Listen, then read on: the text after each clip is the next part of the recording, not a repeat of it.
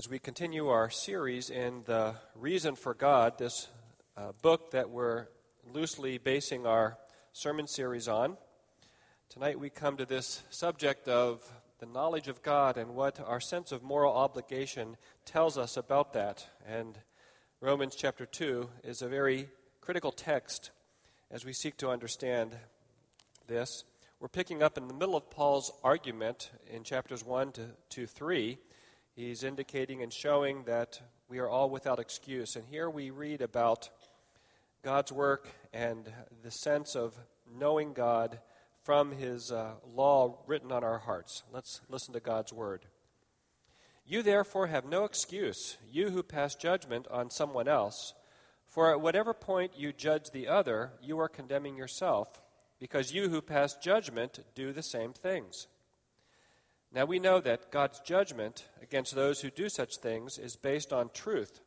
So when you, a mere man, pass judgment on them, and yet do the same things, do you think you will escape God's judgment? Or do you show contempt for the riches of His kindness, tolerance, and patience, not realizing that God's kindness leads you toward repentance?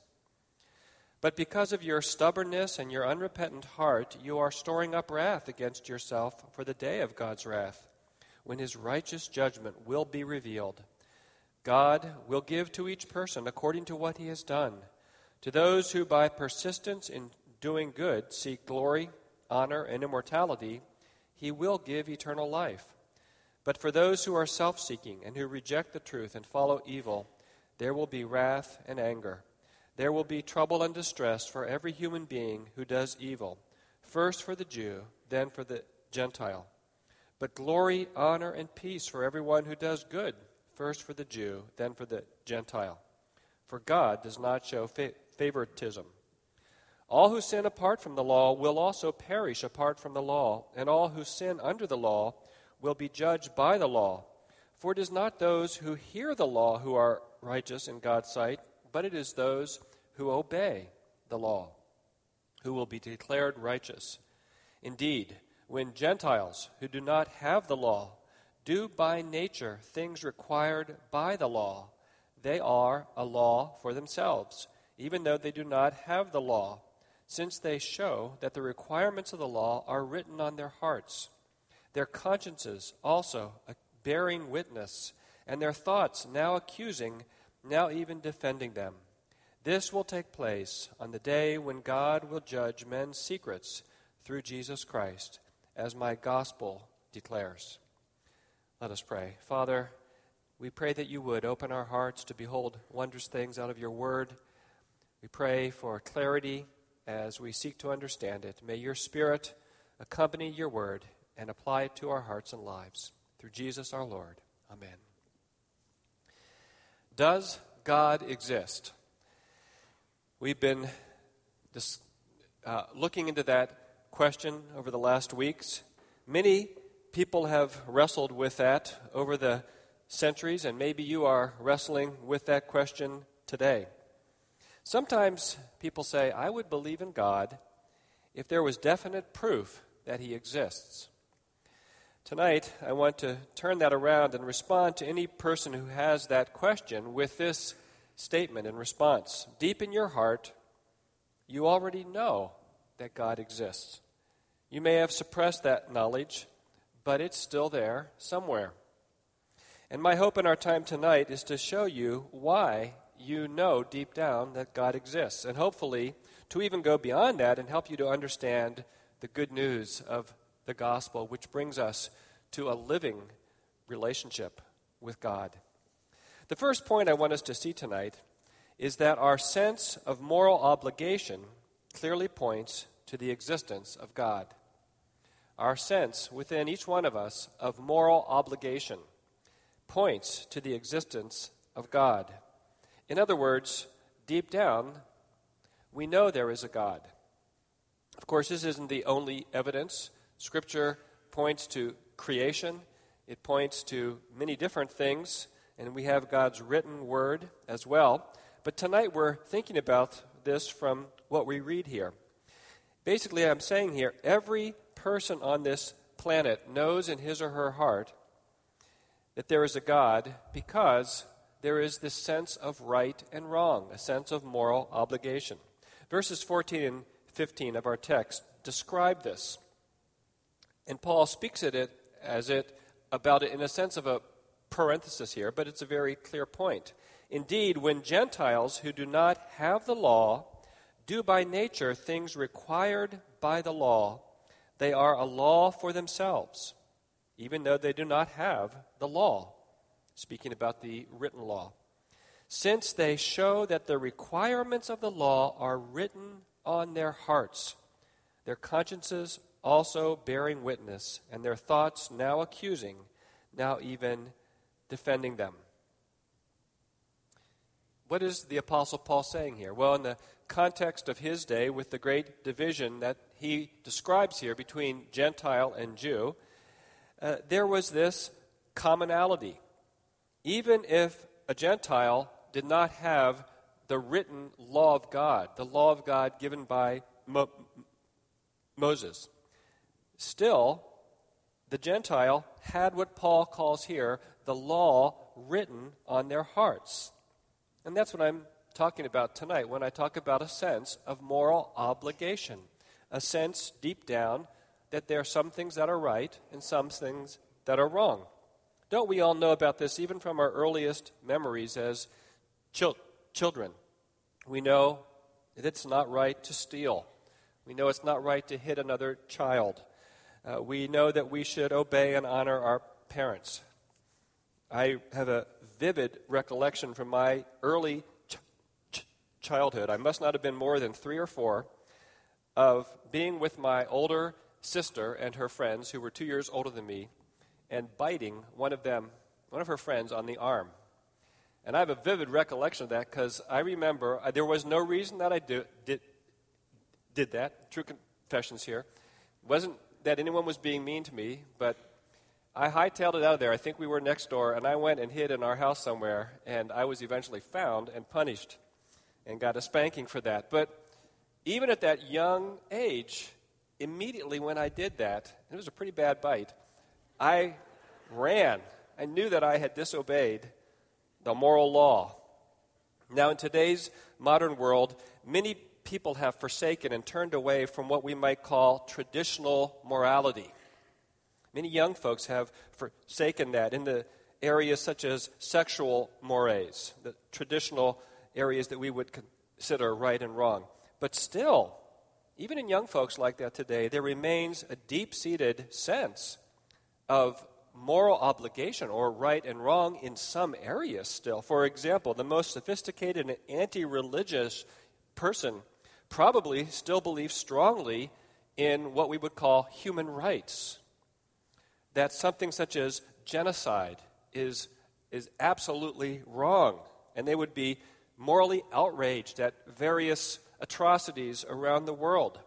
But if you press that and ask, well, what's the basis of such a conviction, of such a sense of that is right or wrong, that same person may not be able to say what the basis is.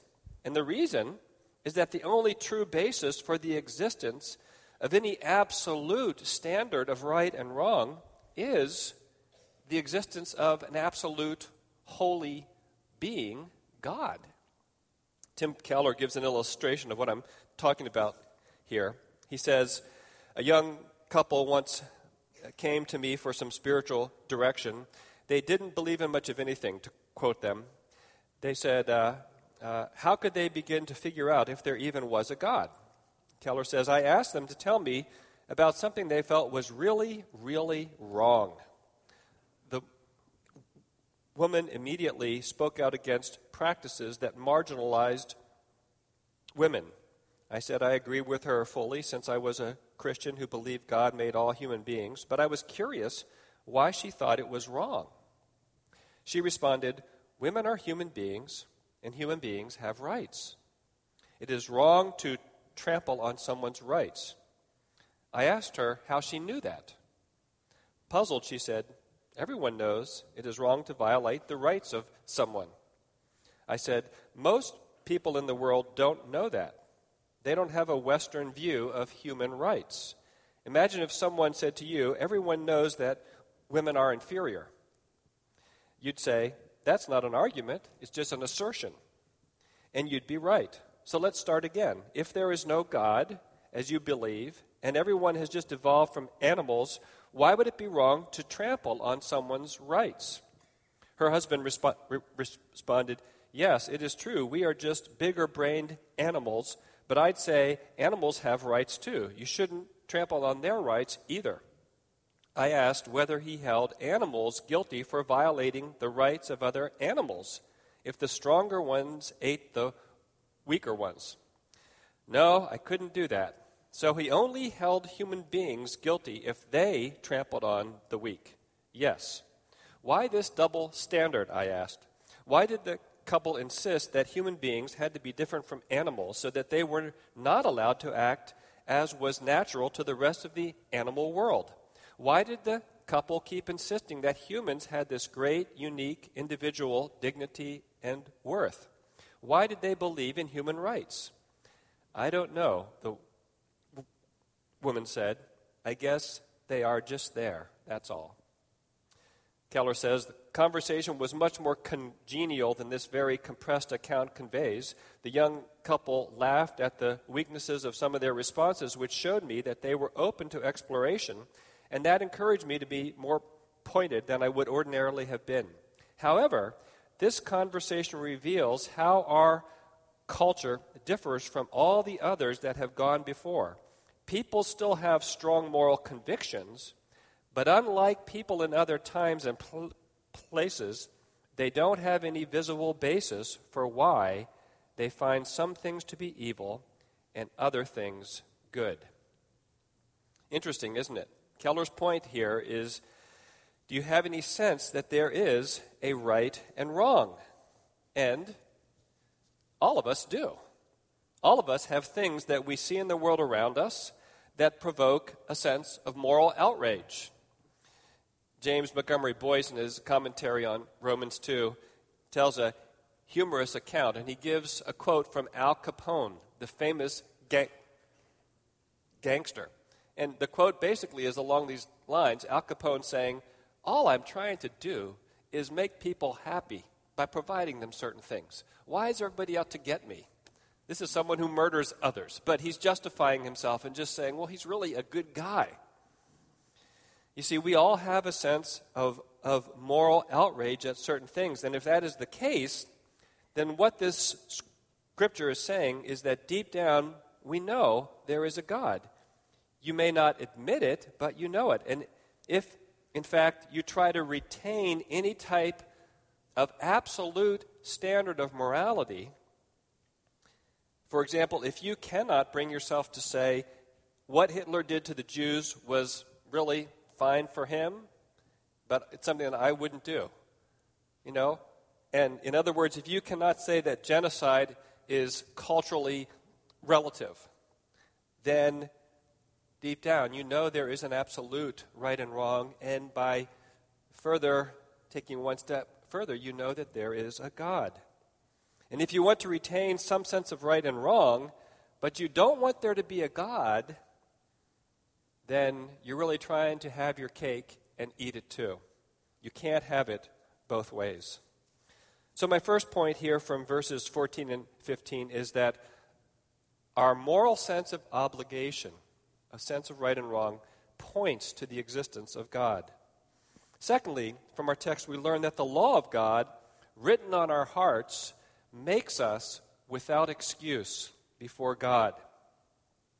This is really the major point Paul is making here as he builds and builds through chapters 1, 2, and 3.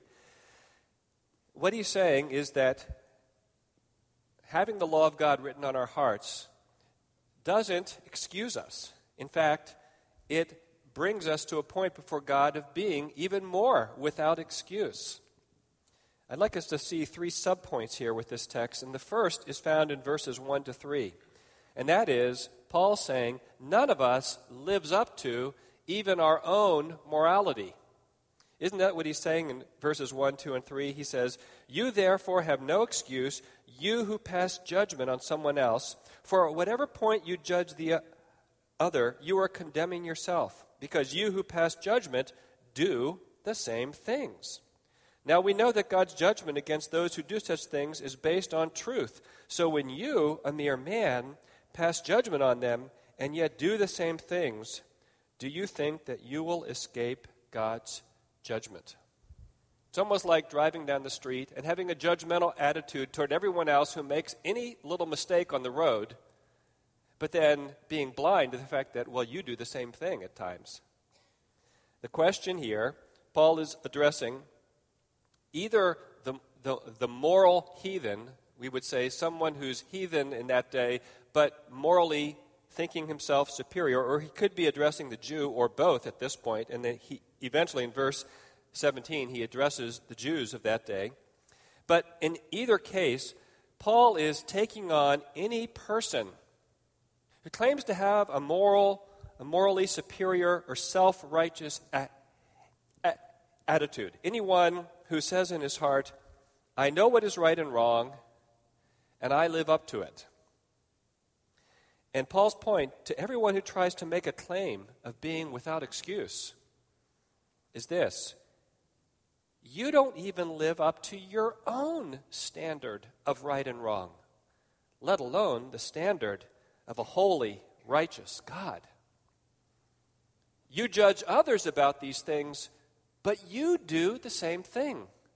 Maybe not in the same way that they do it, but you break the same law yourself. It reminds me of some of the fervent proponents of radical environmentalism. And I'm all for taking good care of the earth that God's given us and seeking to be wise in our stewardship of it. But it seems like there's a lot of hypocrisy around and about this. And I'll just mention the politician Al Gore, who wrote the book, so to speak, about all of this. And when it all came out about all of the various large homes that he maintains, and I guess he buys credits somehow, environmental credits to have this, but it seems like a hypocritical thing in my mind to be preaching about wisely being a wise steward of this earth and at the same time living in such a way. Of course, maybe none of us live up to the ultimate environmental standard that some people would want us to live up to. But that's an example from the modern world. What this text is saying, the same is true for each of us apart from Christ. We are bankrupt morally in terms of living up to even our own standards of right or wrong. And Paul basically goes on to say here, he describes God's judgment. But isn't this what Jesus was saying on the Sermon on the Mount in Matthew 5? We could look there. I won't turn there right now, but Jesus, you recall, talks about the fact that it was said by them of those of old, thou shalt not murder. And then he applies the standard, even a more spiritual, inward way, and says, basically, to be angry at your brother in your heart is to be guilty of breaking this command. Or the same with adultery and lust. You see, Jesus was showing the spiritual and inward intent of the law of God. And just because you don't actually murder someone physically doesn't mean that you've kept the sixth commandment. No. And that is the point that Paul is making here. So this first subpoint is that with you and I are without excuse because none of us lives up to our own morality. But also, secondly, under this point, none of us lives up to God's perfect standard. And this is what verses 5 through 11 describes. But because of your stubbornness and your unrepentant heart, you are storing up wrath against yourself for the day of God's wrath, when his righteous judgment will be revealed. So there's this righteous judgment of God that Paul presents here. God will give to each person according to what he has done. To those who by persistence in doing good seek glory, honor, and immortality, he will give eternal life. But for those who are self-seeking and who reject the truth and follow evil, there will be wrath and anger. There will be trouble and distress for every human being who does evil, first for the Jew, then for the Gentile. But glory, honor, and peace for everyone who does good, first for the Jew, then for the Gentile. For God does not show favoritism.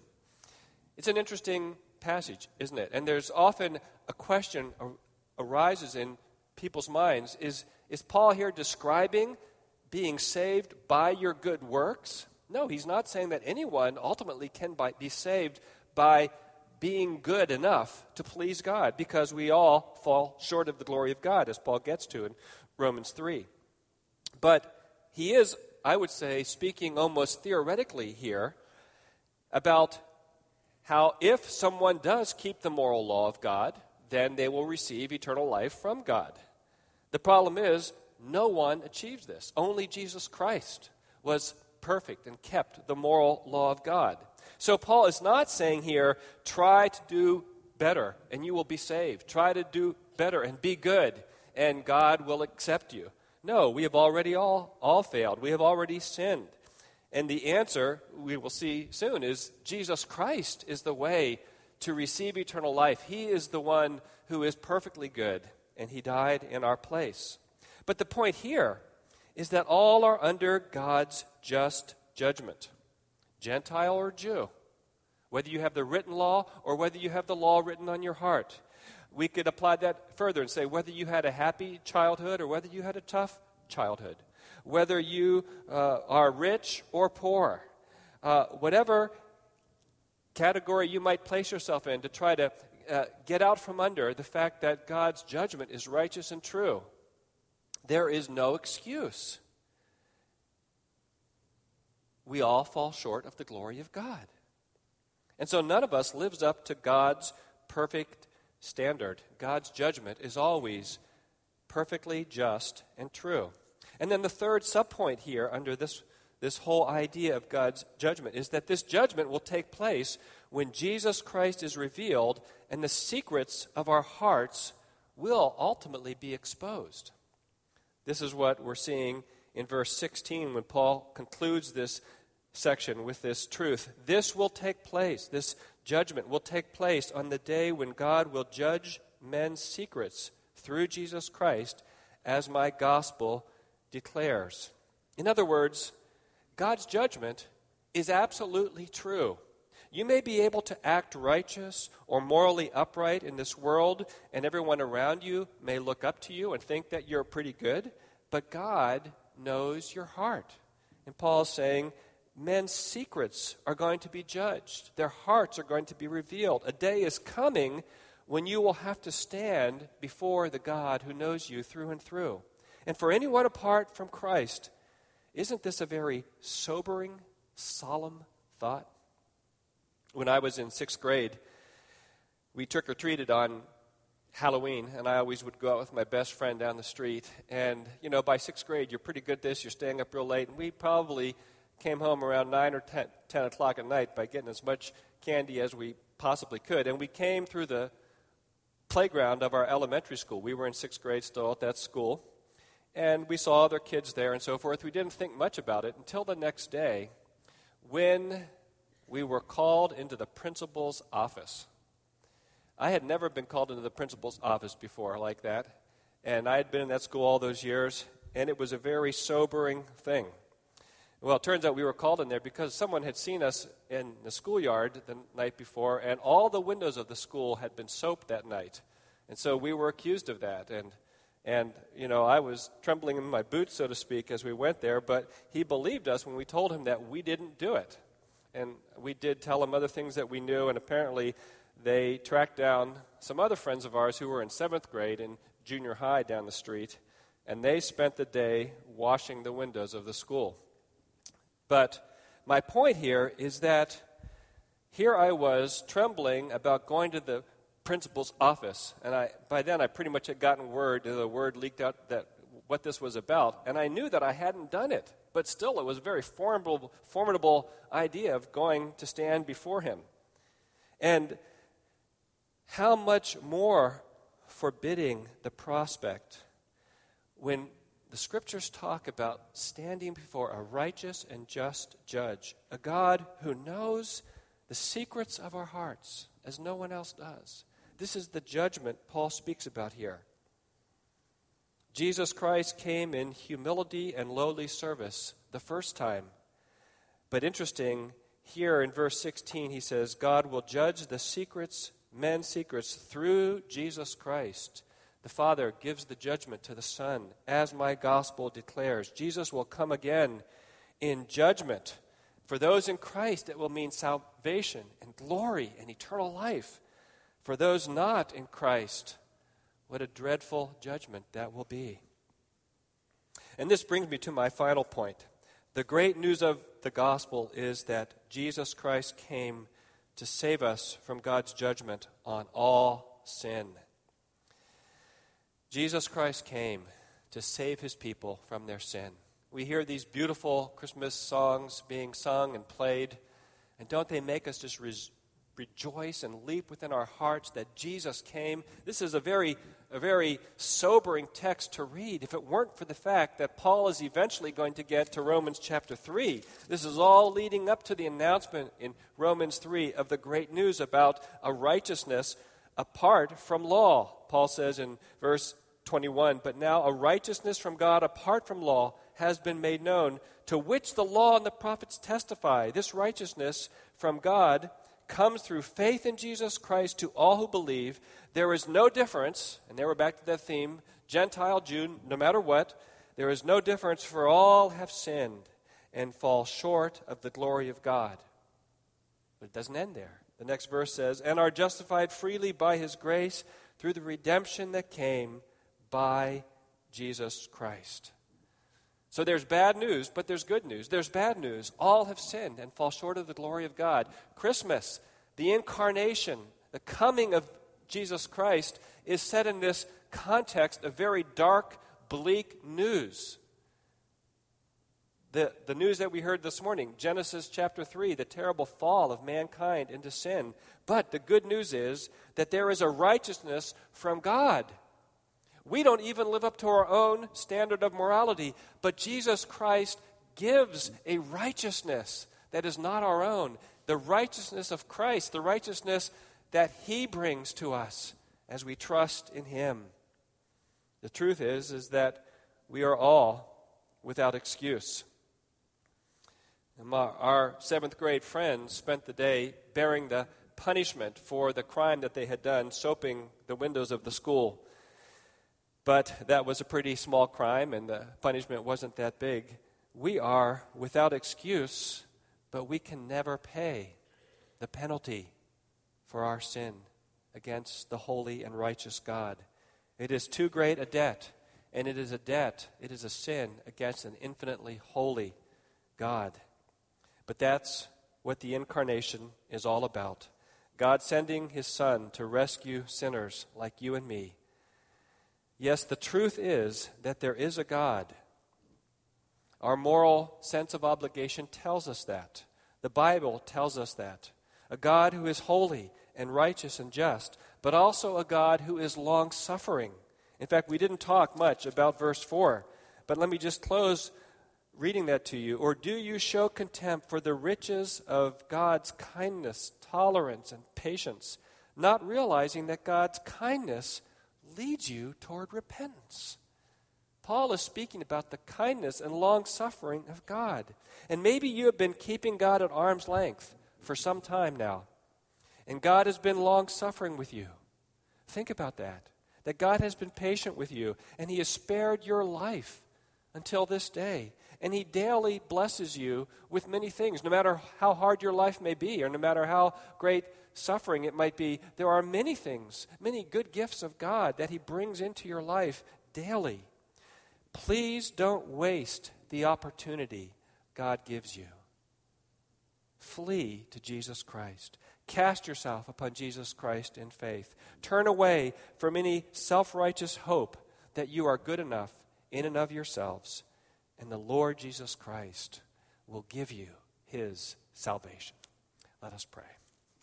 Father, we do stand humbly acknowledging before you our inability to save ourselves, our blindness to our own sin, our lack of knowledge of who you really are, and we only dimly see it. And so we come to you with nothing but our sinfulness, and we call upon you through Jesus Christ and what he has done. The fact that he came to this sin-cursed earth and ultimately went to the cross for us. Our Father, we pray that you would bring that truth home to us in a powerful way, that we might be lifted up on high, rejoicing in what Jesus Christ has done, and realizing all the riches of his great salvation. In his name we pray. Amen.